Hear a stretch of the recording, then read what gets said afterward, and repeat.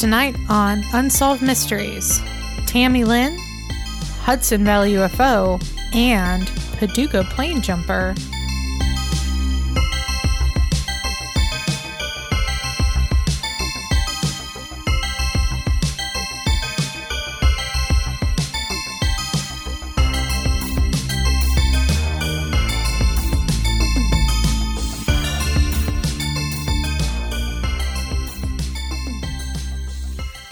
Hi, I'm your co-host, Crystal. And I'm your other co-host, Robert, and this is Reenacted, an Unsolved Mysteries podcast.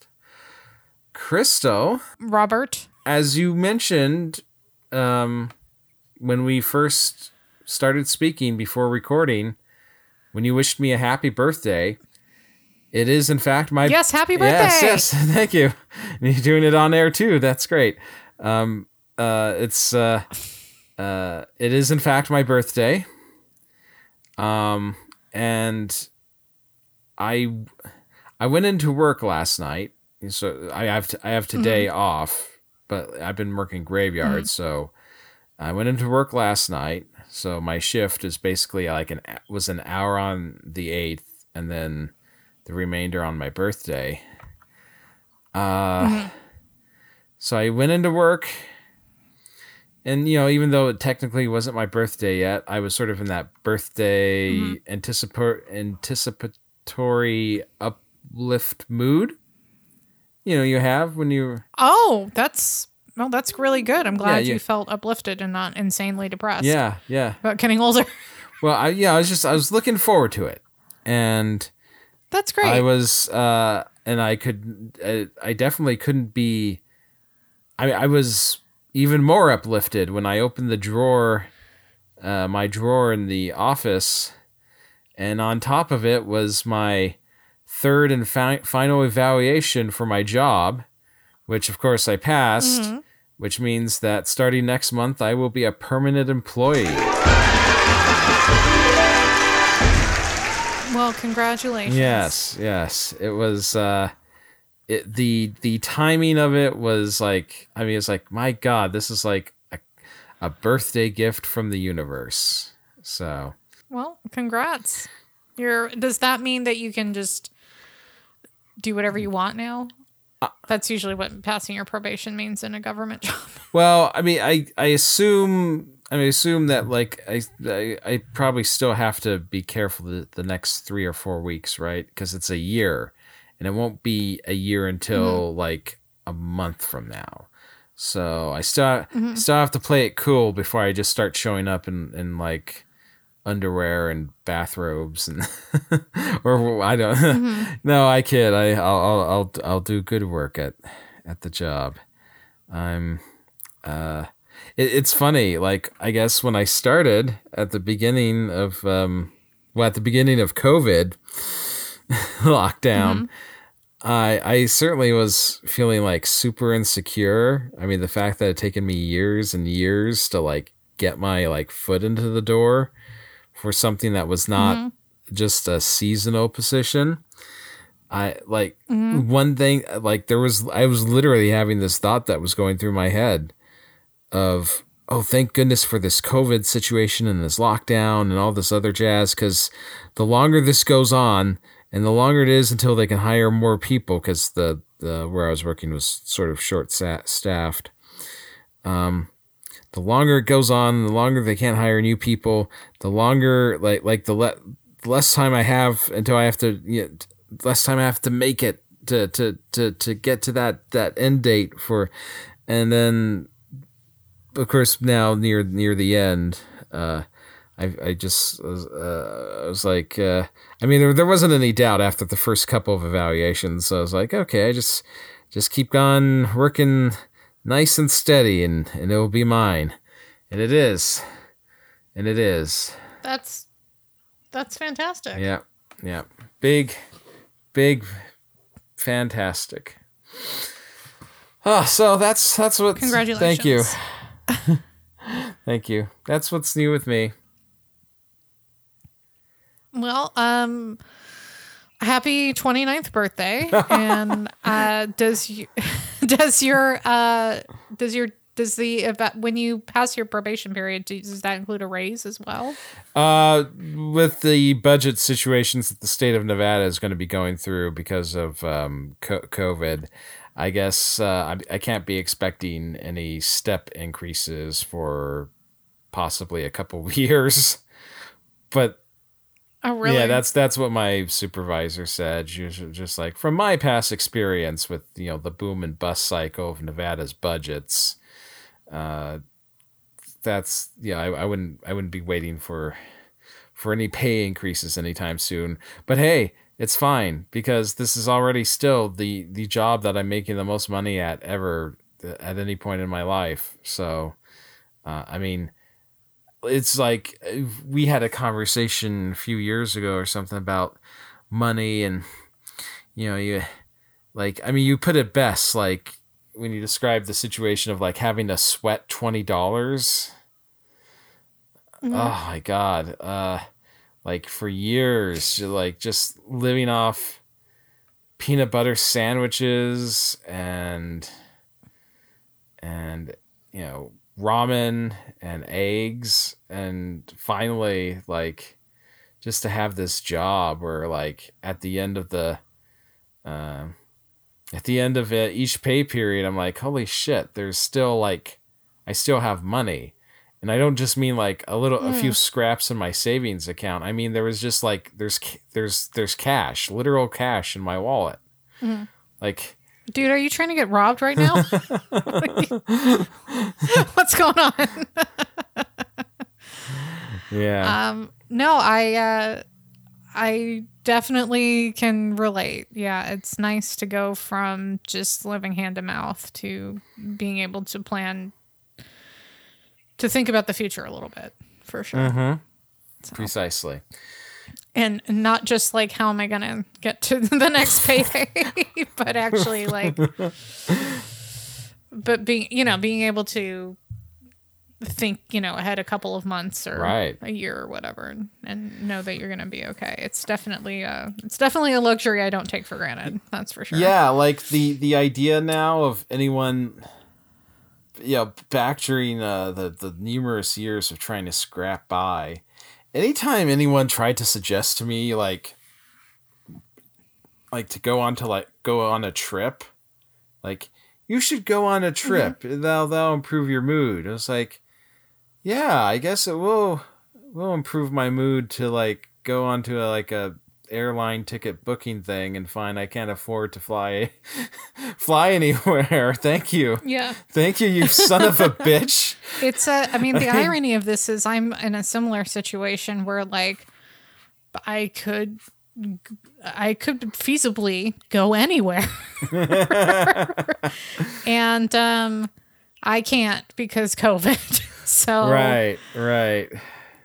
Yeah, I've just been saving up those credit card miles, but I think by the end of COVID though, by the time I'm vaccinated and, able to travel, I think I'll probably have about 100,000 miles on my credit card to use towards a trip. Yeah. So what's the circumference of the Earth? I'm going to make something up and say 44,000 miles. 24,901 miles. So, I mean, you could literally just travel across the world a couple of times without... Well, that's not exactly how those work when you actually go to use them, but sure. Oh, okay. I don't know. I've never used your mile thing, whatever credit card, blah, blah, blah. Yeah, well, I haven't used them either, Robbie. That's why I have so many. I see. Hey, so should we? We're in a new. We're in a new season of Unsolved Mysteries. We're going into season 5 here, episode 1. Episode 1 of season 5. We got a sort of a. Robert Stack just comes right out at the very beginning and he's like, it's a new season. I mean, well, he doesn't say that exactly or in that tone of voice, but that's basically the opening is just you know, it's a big deal now. It's a big deal. This is a new era of unsolved mysteries. We got. Yeah, it has a. I mean, like Robert Stack has a new look. Not really. It feels like the lighting was different on him or something. Am I just imagining? Yeah, that? I recognized where he was doing the intro from. If you're interested, I was going to ask you about that bridge.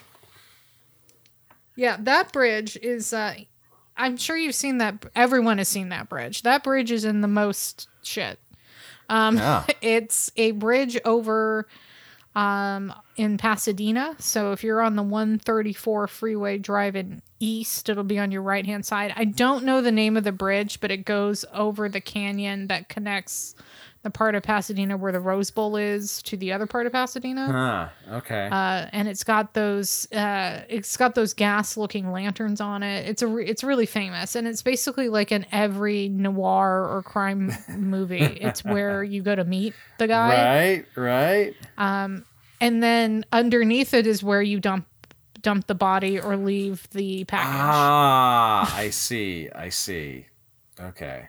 Yeah. Thank you for that information. I appreciate. I really don't know what the bridge is called, so if anyone knows, they can. It's that. Just write it down, put it in their pocket, and fuck off, because I don't really care that much. I guess I could Google it, but anyway, it's a bridge in Pasadena that Robert Stack is on. And we get like a new montage for the opening of the show.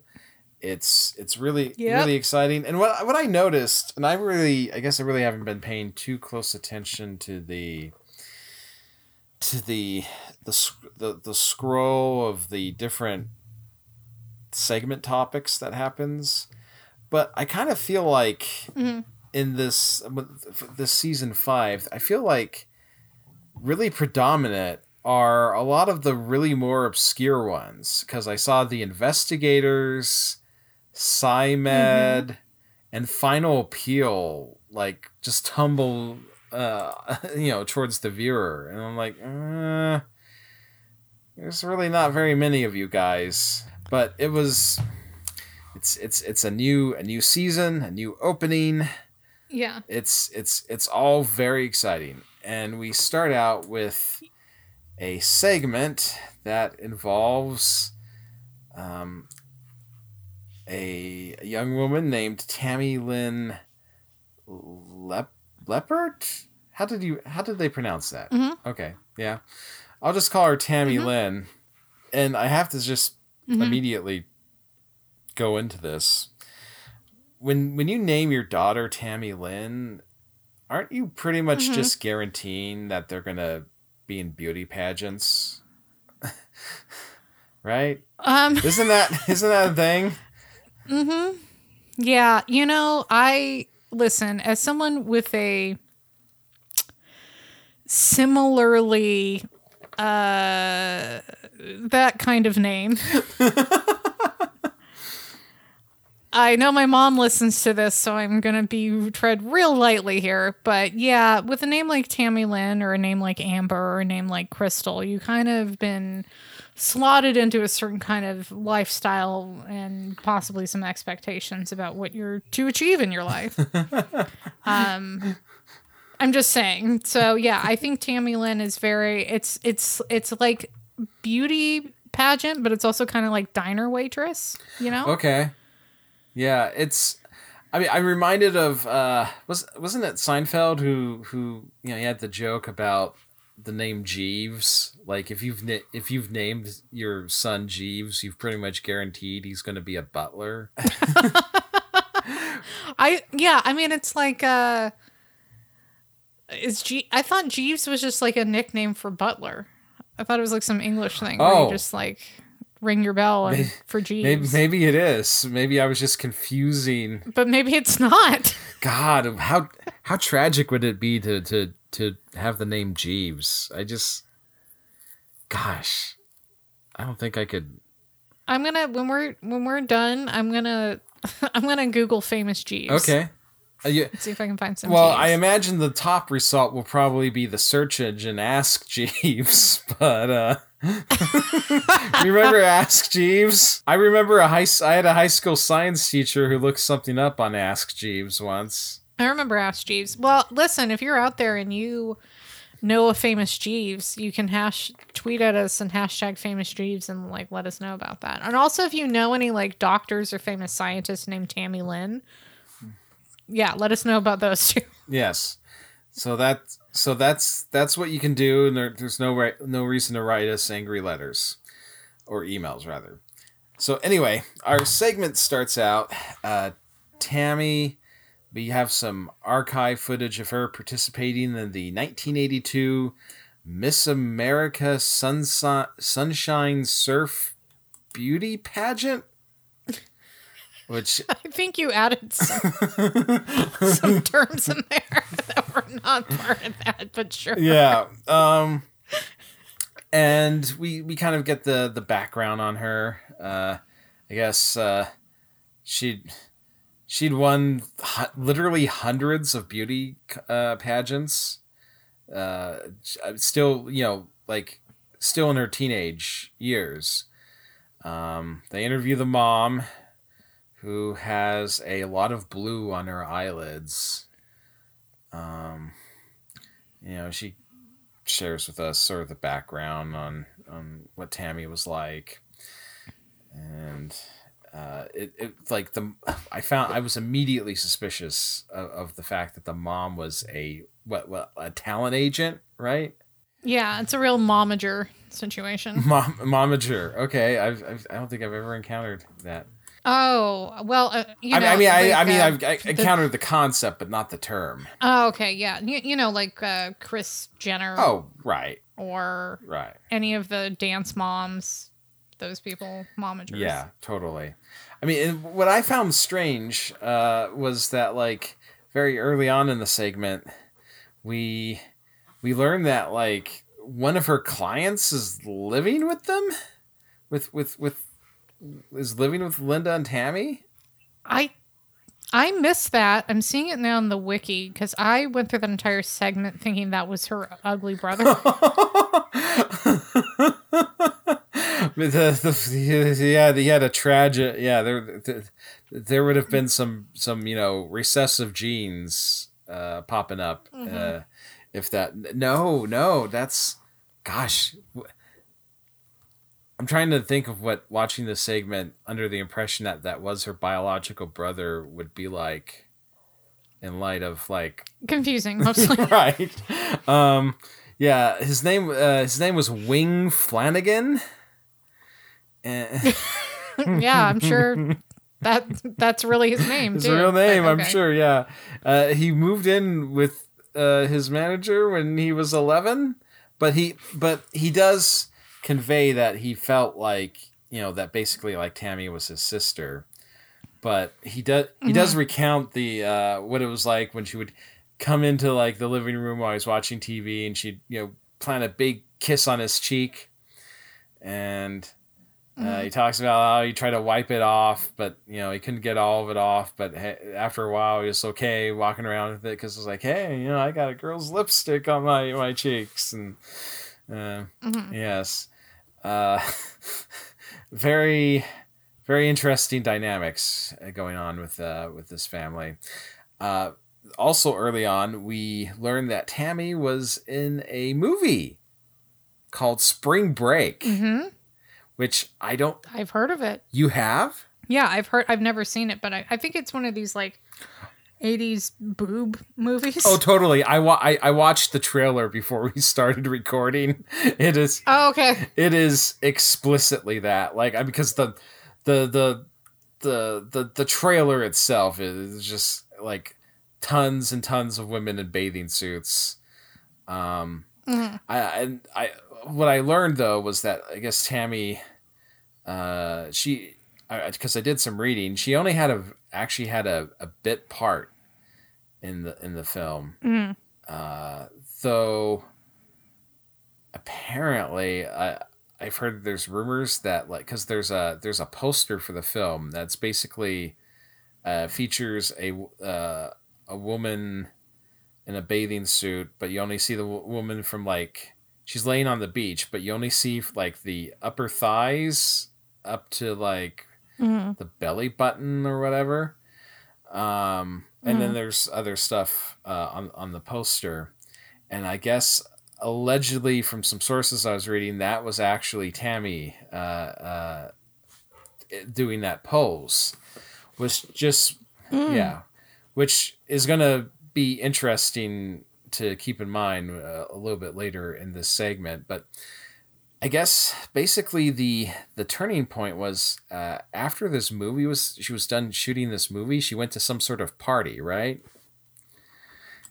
Yeah, it was like a weekend, an unchaperoned weekend getaway. Right. They emphasized the what they said. Yeah, unchaperoned was very troubling in this context. Yeah, let me tell you, the alarms immediately started going off in my head, and right, like why would they mention that it was unchaperoned? Right, which would, in retrospect, would explain why, because immediately after she gets back from this party, her personality seems to have totally changed to as far as her mother and client brother can perceive. Like, she's super paranoid. Just she seems like almost just haunted. They have one of the examples they have a little like sort of. I don't think this depicts like any specific incident. It just sort of conveys her general mindset. Like they shoot her in her bedroom. It's dark, kind of almost like there's a fog. So it's almost as if it's suggesting that it's a dream sequence.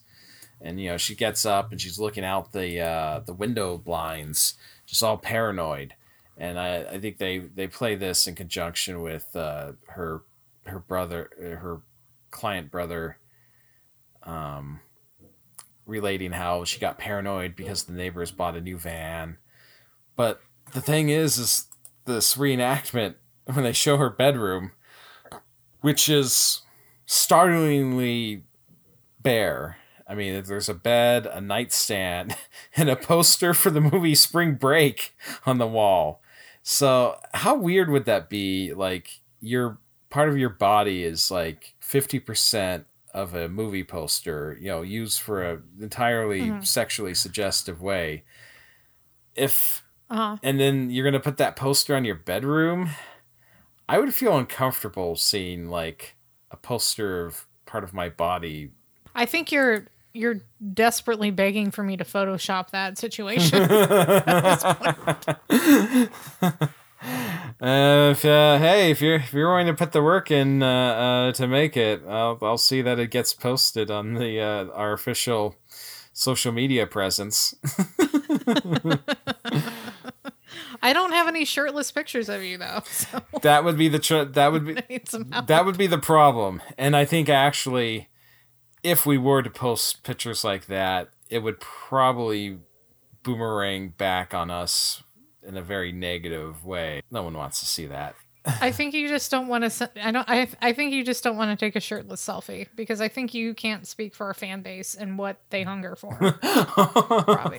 Well, perhaps. I often have my finger far from the pulse of what the audience wants, especially when it comes to talking about our time at UNR. Which yeah, well, in that sense, I think we both have our fingers pretty far from the pulse of what anyone really actually wants to listen to. But so Tammy, she's super paranoid. She's worried.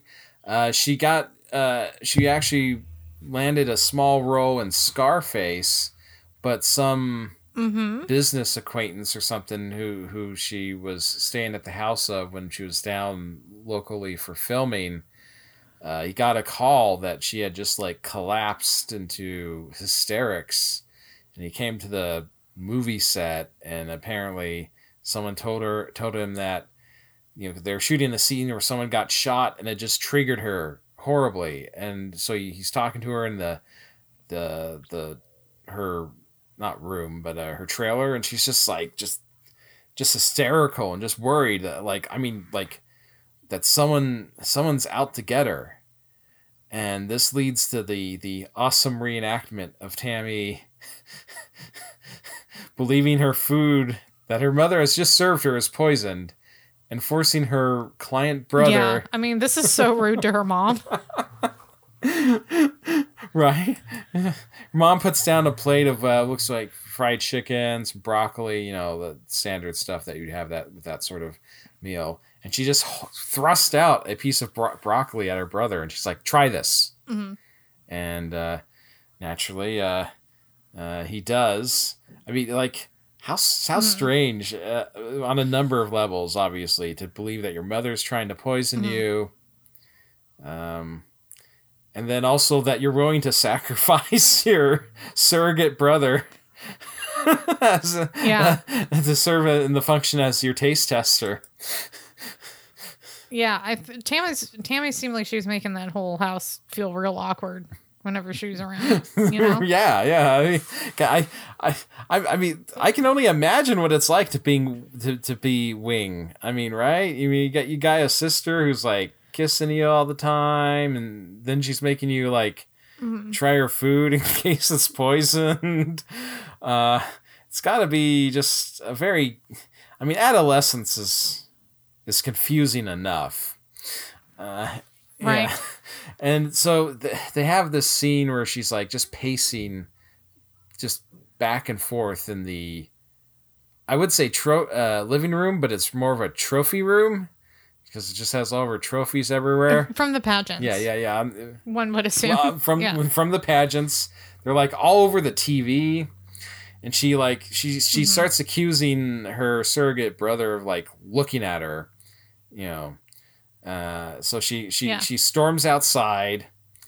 That we have what's that term for like when they move a camera closer to an actor, but they're zooming out, or vice versa. There's a term for that, right? Oh, like what Dave would know. I don't know what it is. Right, like what they did with there's a scene in Jaws where they do that with Roy Schneider and whatnot. They do. Mm-hmm. Did you notice they do a little bit of that here in this reenactment as soon as she steps outside? I didn't, but good catch on that. Yeah, no, adding a little drama to the situation. Yeah. It was just like, I guess, kind of to emphasize just how discombobulated she's feeling. And, she's looking around and all the neighbors are doing neighbor stuff and she freaks out. She tries to go back inside and has difficulty like getting back in. I guess she thinks the door's locked. In the reenactment, they play it off like she's trying to, it looks like, how you have like some door handles that you push down on rather than a knob. It looks like she's trying to like push a knob instead of turning it. So she freaks out. She's pounding on the door, and then she grabs a baseball bat and then just starts smashing the living room window open in slow motion. Her brother is like, comes out like, what's going on? And then she starts accusing him of locking her out, and it's just like going crazy. The mom comes and sort of, gets the bat out of her hand and gets her to stop, like, just immediately freaking out. And she collapses in her mom's arms. It is an amazing reenactment. Like, I'm putting this in like my top 10 most memorable like reenactments of something on Unsolved Mysteries. Unfortunately, because of this, she ends up spending a few days in a mental health facility, where they're observing her. We have a reenactment where like her mom's just sort of sitting next to her while Tammy's just scrunched up in a chair. And then we get a description of like basically what happens is she goes off with a friend one day who comes by like in a sports Rick, yes. Wait, no, Rick has the van, right? Yeah. Rick is the friend that they interviewed. Yeah. I'm sorry. Yeah. You're right. Rick is like a friend who knows her. And they have a bit of an interview with him, and then some unidentified friend is the one that picks her up because she's allegedly what they're like going to the beach that day or something. And at least from what this friend says, they, as soon as they get there, they start fighting or something. And so he starts driving her back, and at some point she just demands to be let out of the car. So he just disgorges her onto the into like what looks like some random office building's parking lot, barefoot and without anything, and drives off.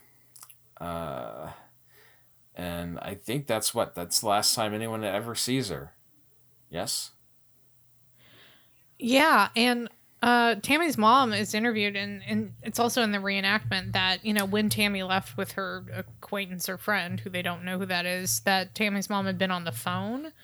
But then Tammy's mom said she got a bad feeling when Tammy left and got up and went to the door to see Tammy get in the car and leave. And her mom thought, well, I don't know whether she thought this at the time or not, but that would be the last time she would see Tammy. Yeah.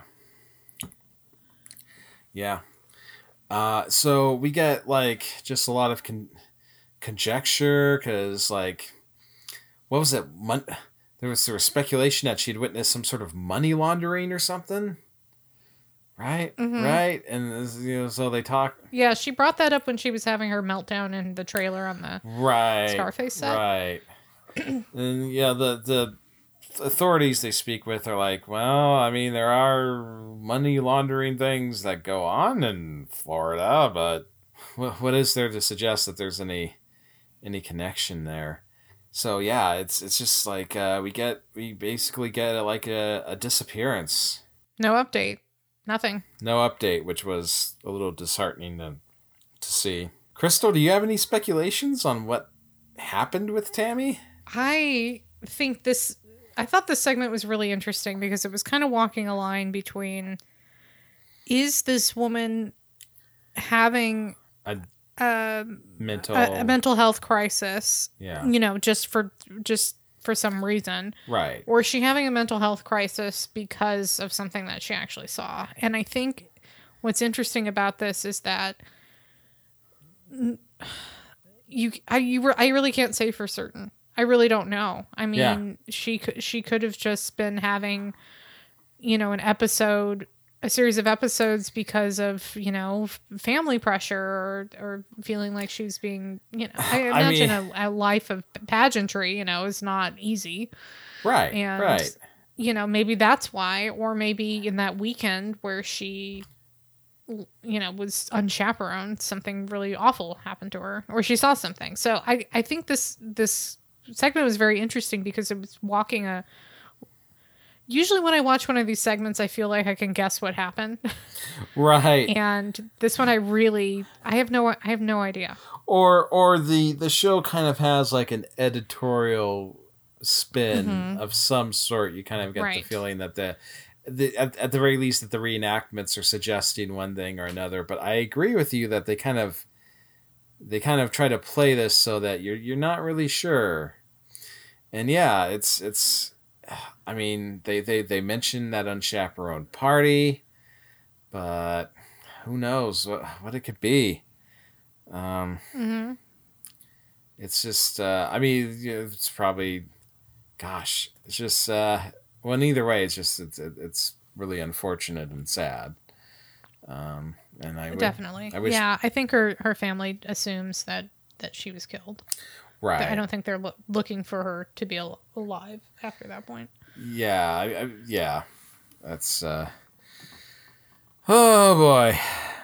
Well, do you want to talk about something else? Yeah. This episode, we got a UFO segment.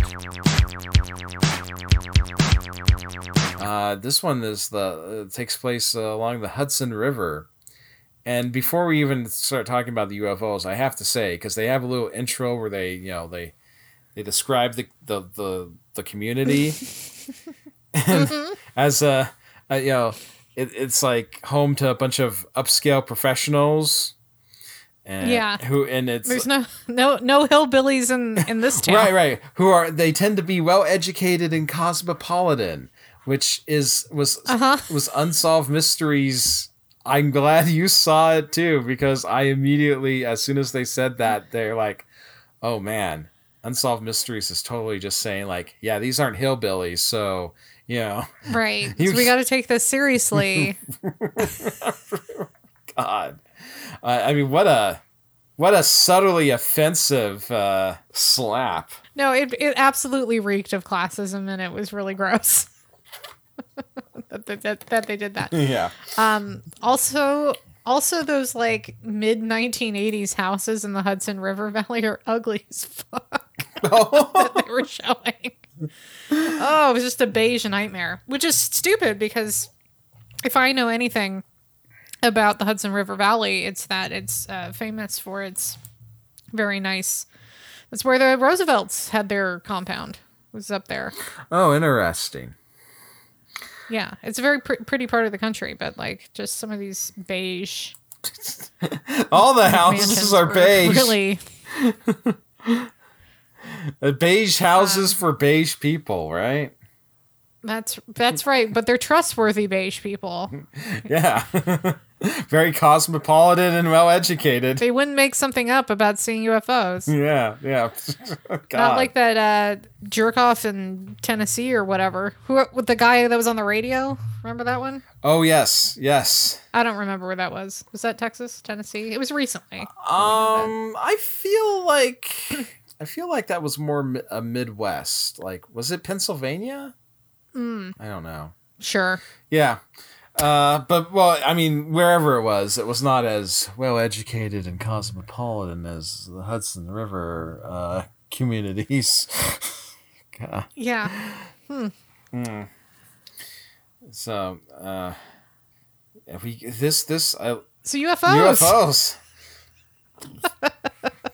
Tell us about UFOs.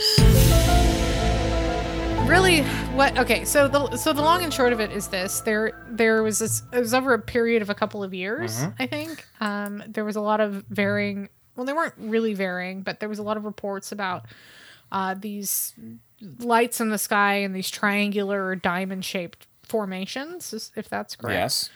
And they have a lot of. There's some towards the end of the segment. There's some filmed quote unquote evidence. There's also some photographs that people had taken, but a number of folks, including an IBM engineer and a highway patrol officer named Andy Sandoff. So these are like reputable people in the community, right? We have a cop, we have a IBM engineer. These are like evidence-based decision-making folks, right? Yeah. And a lot of these folks that they interview are saying, well, at first I did think it was a plane or planes flying in formation. But, the thing is that given the size, and one of the witnesses described that the gathering of the lights was about the size of a city, which, okay, sure. But what they all... I guess, if you define a city as any sort of area roughly 100 feet wide by 50 feet deep, or I don't know. I was like, sure, dude, okay. But regardless, all of these witnesses are kind of reporting the same thing, and they also say that the formations are soundless. Mm-hmm. And also, what they observe is that the unlike planes that would be flying in formation, right? So as planes fly in formation, even if they're really good pilots like the Blue Angels, there's going to be minor adjustments in that formation. So that would affect where the lights appear. So there would be little movements within the formation, right? Okay. But that's not what people are describing. So what they're apparently seeing is just one big object with many lights on it. That's the shape of a triangle or diamond. Mm-hmm. So there was one other, and there's photographic evidence of this, and it's actually pretty compelling, I think. There's another report, though, of a circular object or disc with multicolored lights on it. And there's a photo of it you see in Unsolved Mysteries. It's clear as day that that's what it is.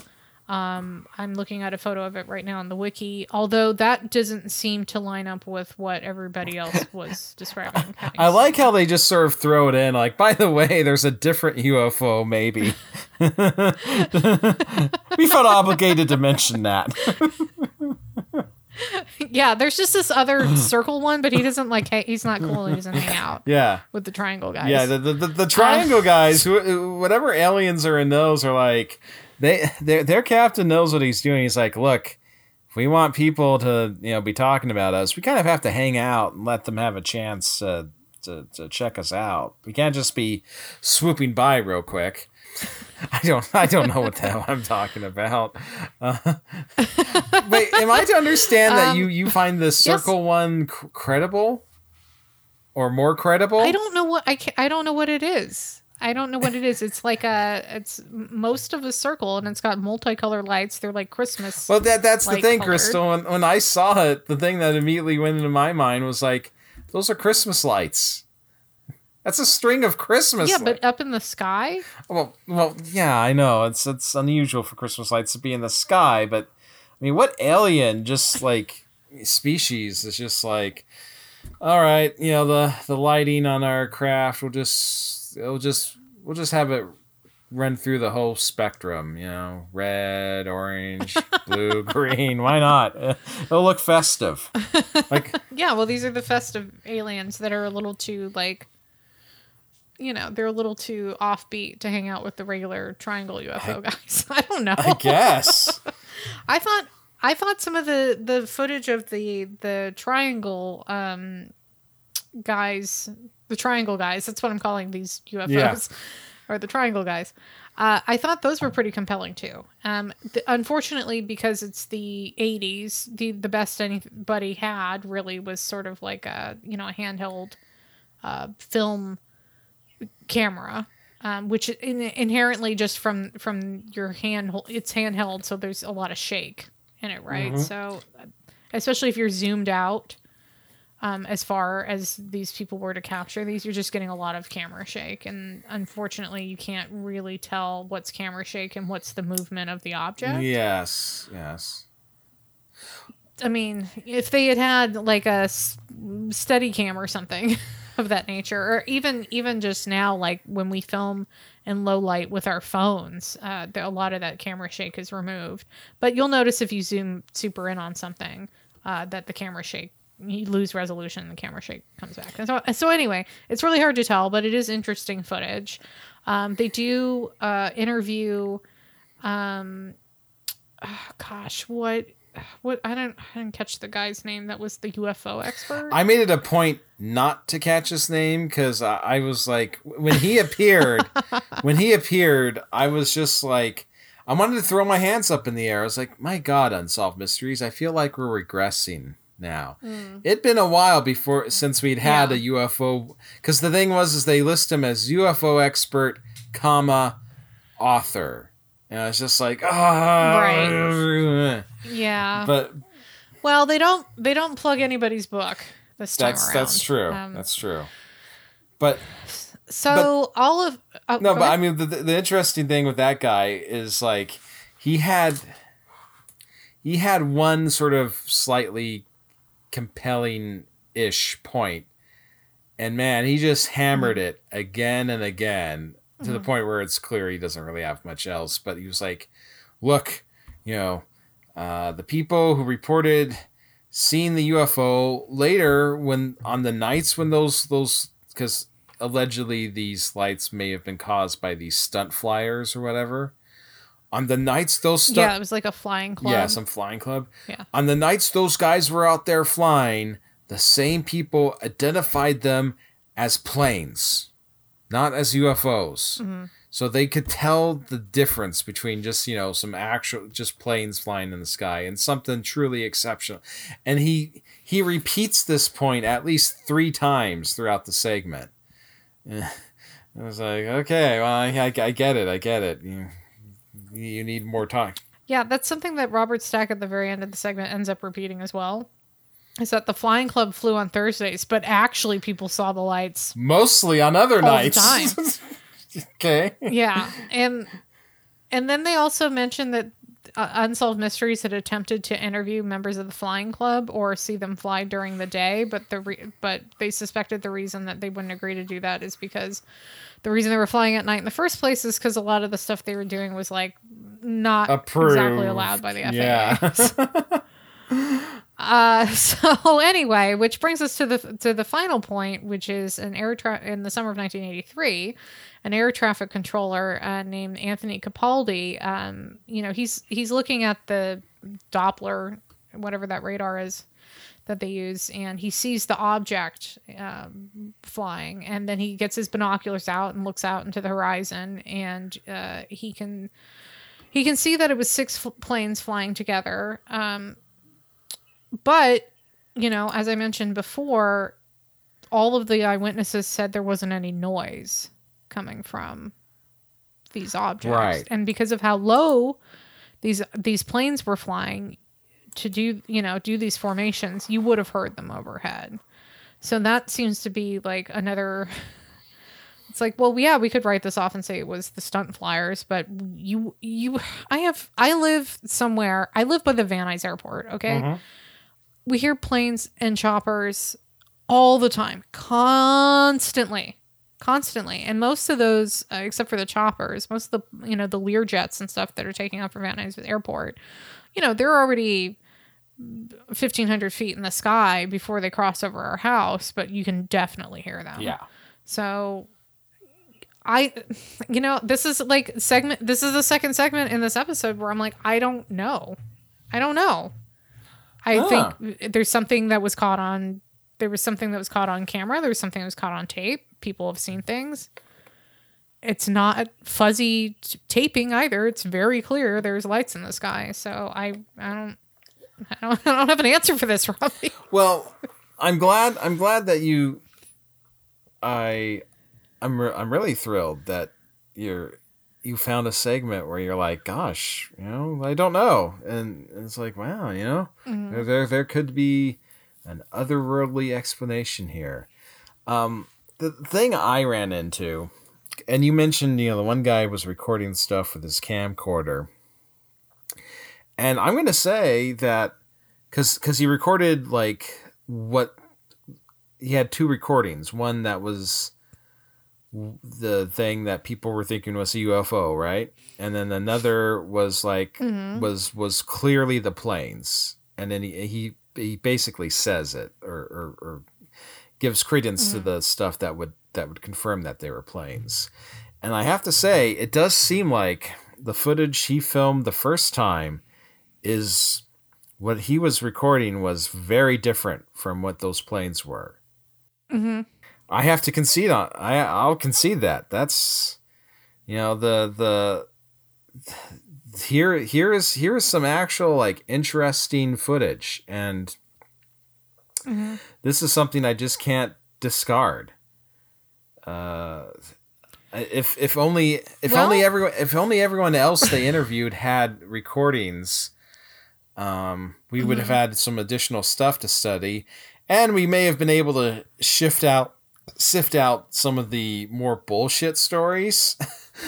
Because I feel like mm-hmm. When they're talking with some of the various people, I mean, some of them are interesting. There's the business guy who was just driving home, and he stops, and all the people are gathered, Close Encounters of the Third Kind style, along the roadway watching. Mm-hmm.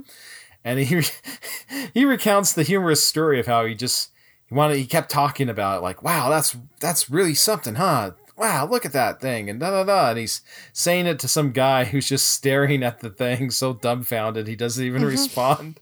And watching the reenactment of that was super amusing.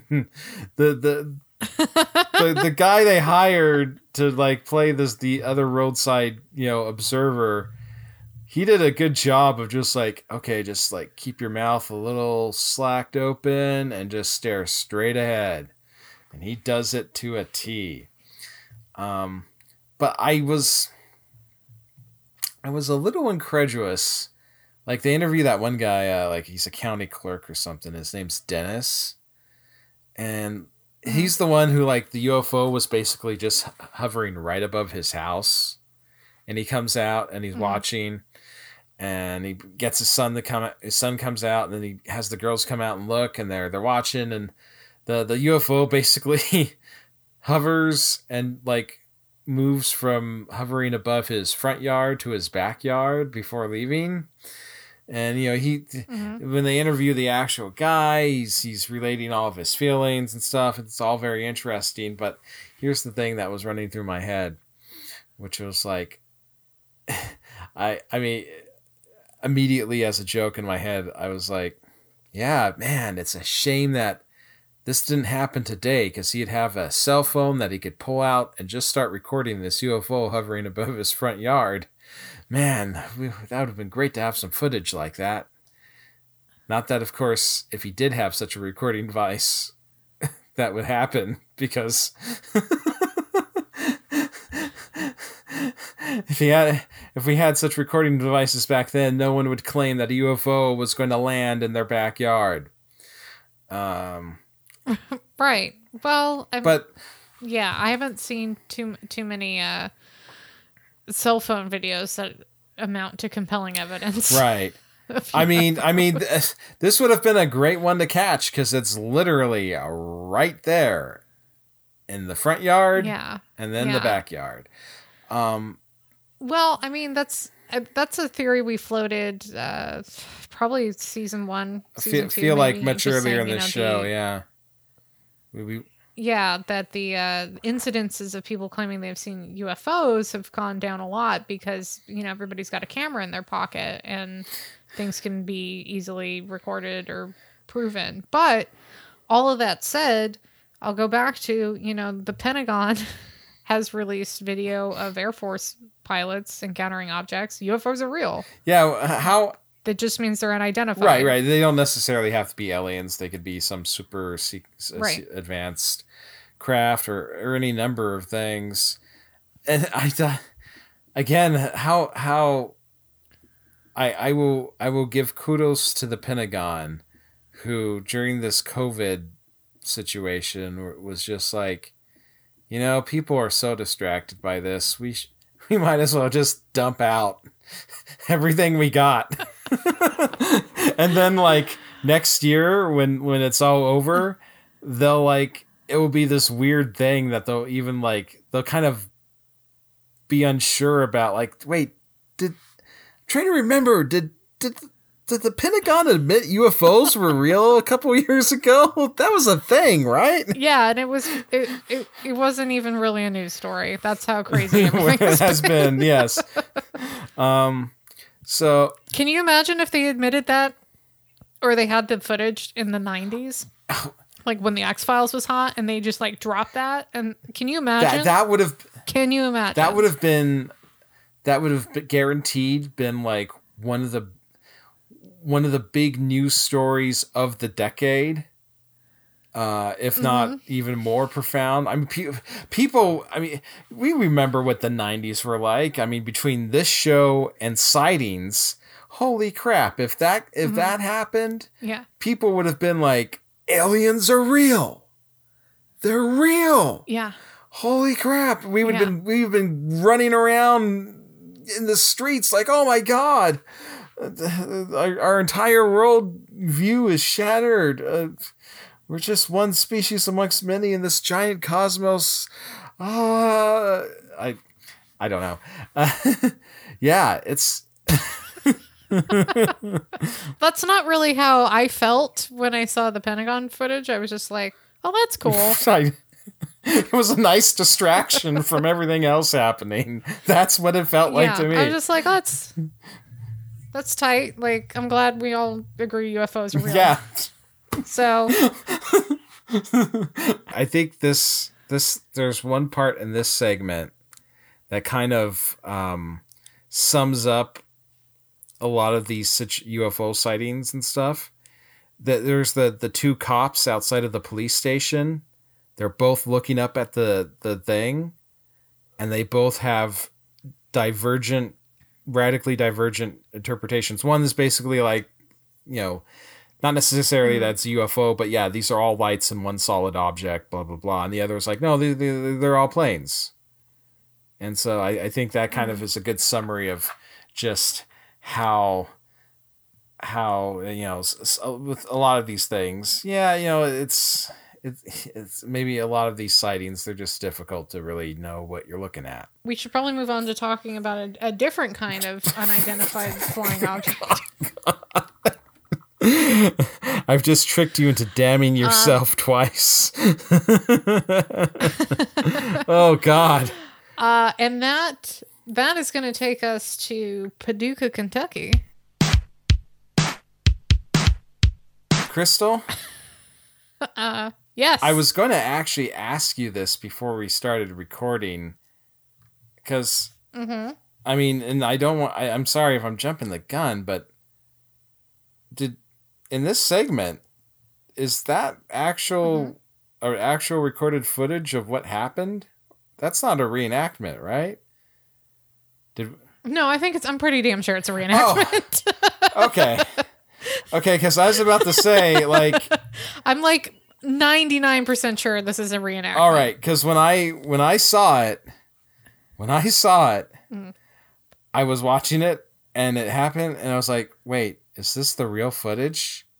And then I felt really weird, like, I guess how one would if you saw something that, like, you thought was, like, snuff or whatever.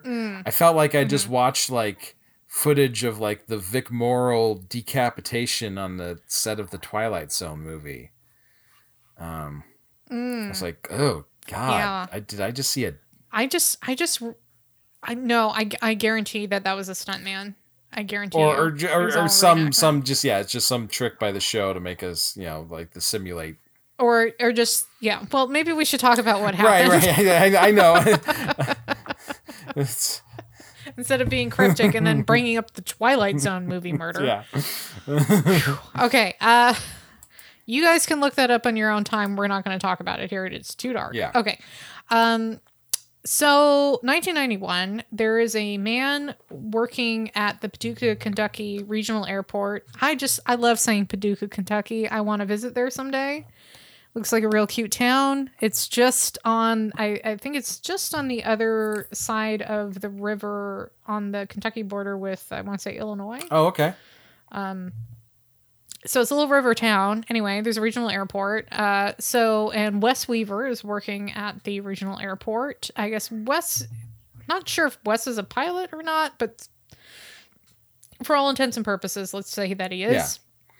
So into the hangar with all the planes comes a young man who says, "Hey, can I get a ride?"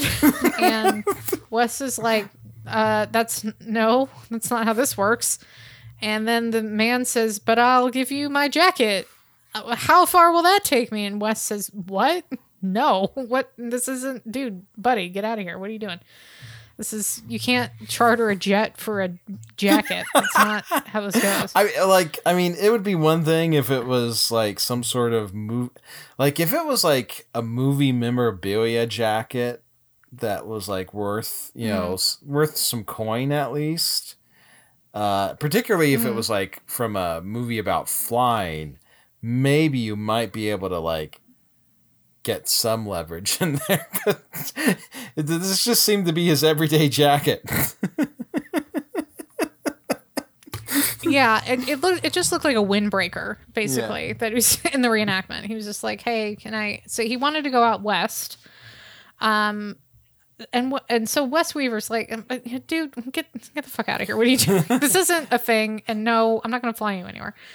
So then about a half an hour later, Wes is driving along the road that, how that goes. Sometimes there's roads that are on the other side of the fence from the tarmac there, the runway. And Wes sees this guy again. Yeah. And he sees the man hop a fence and run toward the runway. Okay, so in the reenactment, this man scales an 8-foot fence with barbed wire with all the ease of a chimpanzee, okay? Yeah. Like, just flies over it. Not only does he fly over it, he basically vaults off the top of it and does like a kind of little side flip. Yeah, So he runs up the fence, vaults, flips over it, and gets to the other side. This guy, like, I don't understand why why he needs to get a flight to go out west. It seems like in his peak physical condition, he could probably just run there in a few days. Yeah. Yeah. Yeah, I feel like he could just like backflip his way over Appalachia and get where he needs to go. Precisely. No, this, you guys. It's amazing. It's amazing the way the guy clears an 8-foot fence with barbed wire, okay? So meanwhile, 2 other people see this guy clear the fence, start running down the runway. And there was only one flight getting ready for takeoff, and that was a Northwest Airlines, which doesn't exist anymore, but it's a smaller jet, and it's headed to Memphis. And at 6:49 p.m., it took off. So here's what people see happening. I'll repeat the order of events. Wes sees the guy clear the fence heading towards the runway. 2 other people see someone running towards the runway. Okay? Mm-hmm. And that's all they see until a couple of minutes later. Oh, God. And oh, man. This woman named Linda, who I presumably works at the airport, she saw the man run towards the plane. She saw, as the plane got to about 1,500 feet, an object fell from it. An object, yep. Yeah, an unidentified falling object at this point.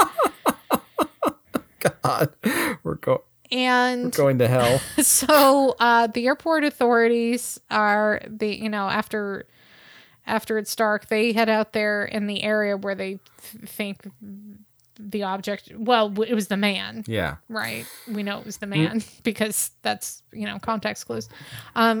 Where the man had fallen. Eventually, they find the man's body lying next to the fence. At what part did you think was the real footage? Him falling or like them finding him? Seeing the thing, the object, the unidentified falling object plummet from the plane down towards the ground. Yeah, I'm pretty sure that was just like a crash test dummy that they launched off. Oh, okay. Okay. I'm 100%. I mean, because who would have been filming? Who would have been knowing to film? Plane taking someone. off? There was some guy who carried a camcorder around with him in case he saw a UFO. Well, he did today. Yeah. Oh God. So hold on to your butts, everyone. I'm going to talk about pubes for too long because so did Unsolved Mysteries. I'm glad you are because I wanted to talk about this also. Okay, well let's spend at least a half an hour discussing the situation.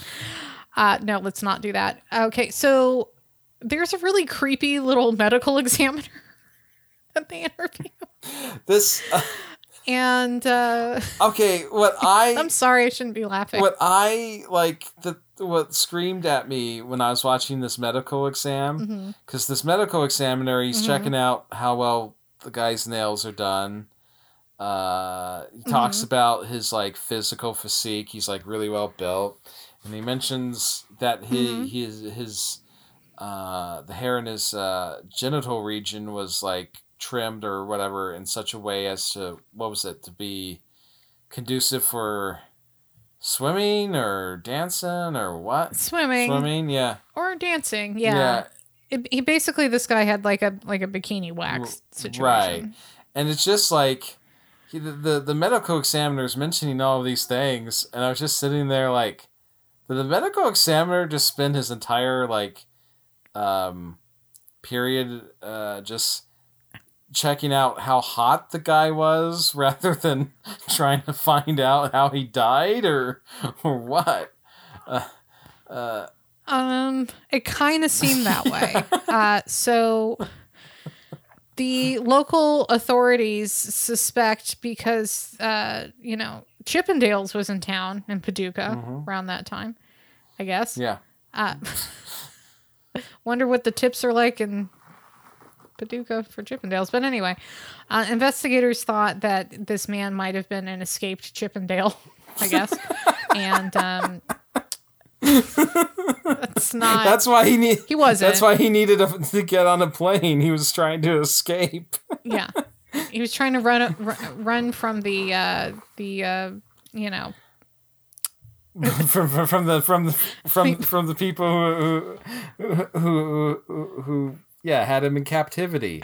Though the thing that blows that theory, a hole in that theory is if he was a Chippendales dancer and he needed to get a flight, he could have just gone, and like reached into his pants and pulled out all that cash and be like, I want to buy a ticket. Yeah. One would assume he would have more cash. Yeah. But it's, as it turns out, too, all of the Chippendales were present and accounted for. So it was not that. Also, in the man's jacket pockets, they found some swimming goggles. So Dodoy obviously was a dancer. Jesus Christ. Why did we spend so much time talking about his pubes? And then also sewn into the collar of the jacket was a name tag that said Lieutenant L.F. Price, USAF, or U.S. Air Force. They did a check of military records. They found no such person. So then the rest of the segment is just people fawning over how in shape this guy was. Yeah, and they talk about it a lot.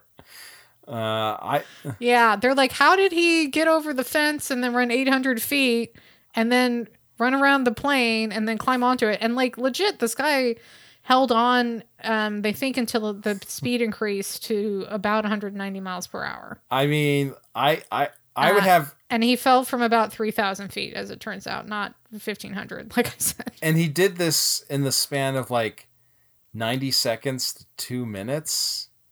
I mean, it would take me that long just to scale like a 3-foot fence with no barbed wire or anything on it. So I'm genuinely impressed by this guy. Like everyone else, I can only admire his physical perfection.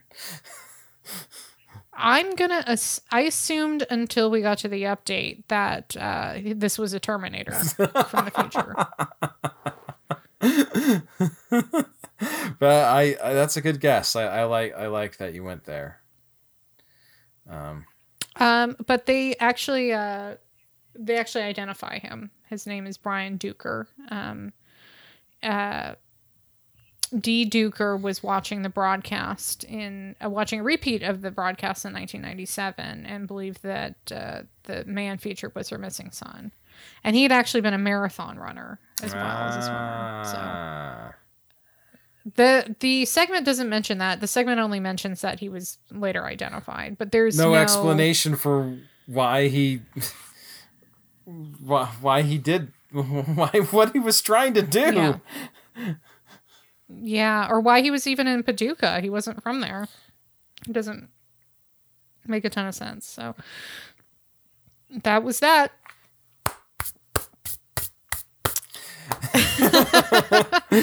Case closed. Case kind of closed? I don't know. Yeah. Hey, Robbie. Yes. We gotta wrap up this little birthday present in a tidy little bow here, probably. Well, if you would like to send me birthday wishes, you can send an email at reenactedpod@gmail.com or check us out at reenactedpod on Twitter, or we have a Facebook presence. I've been seeing people come and look. Facebook tells me that people come and look at it, so I should probably start adding more content to it. And yeah. Also, did you say, leave us a rating on iTunes or wherever? 5 stars on whatever you do to download, listen to the show, give us 5 stars or whatever the maximum is. Just do it for Robbie's birthday. For my please. birthday. It'll be my birthday gift. Thank you. And also, if you would really like to chip in monetarily to Robbie's birthday gift, of course, we have the Patreon. It's patreon.com/reenactedpod. And you can become a rumper. And that really helps a lot because it helps pay our producer. It pays the hosting fees because that's not free either. I'm not just able to upload this shit into the ether for free. So, anything certainly helps. And I know it's we just spent the beginning of this podcast talking about how fruitful and rich we are, but truly it does help a lot. So thank you to everyone who's already done that. And then Robbie, if you want to do the thing, join me next week for another edition of Unsolved Mysteries.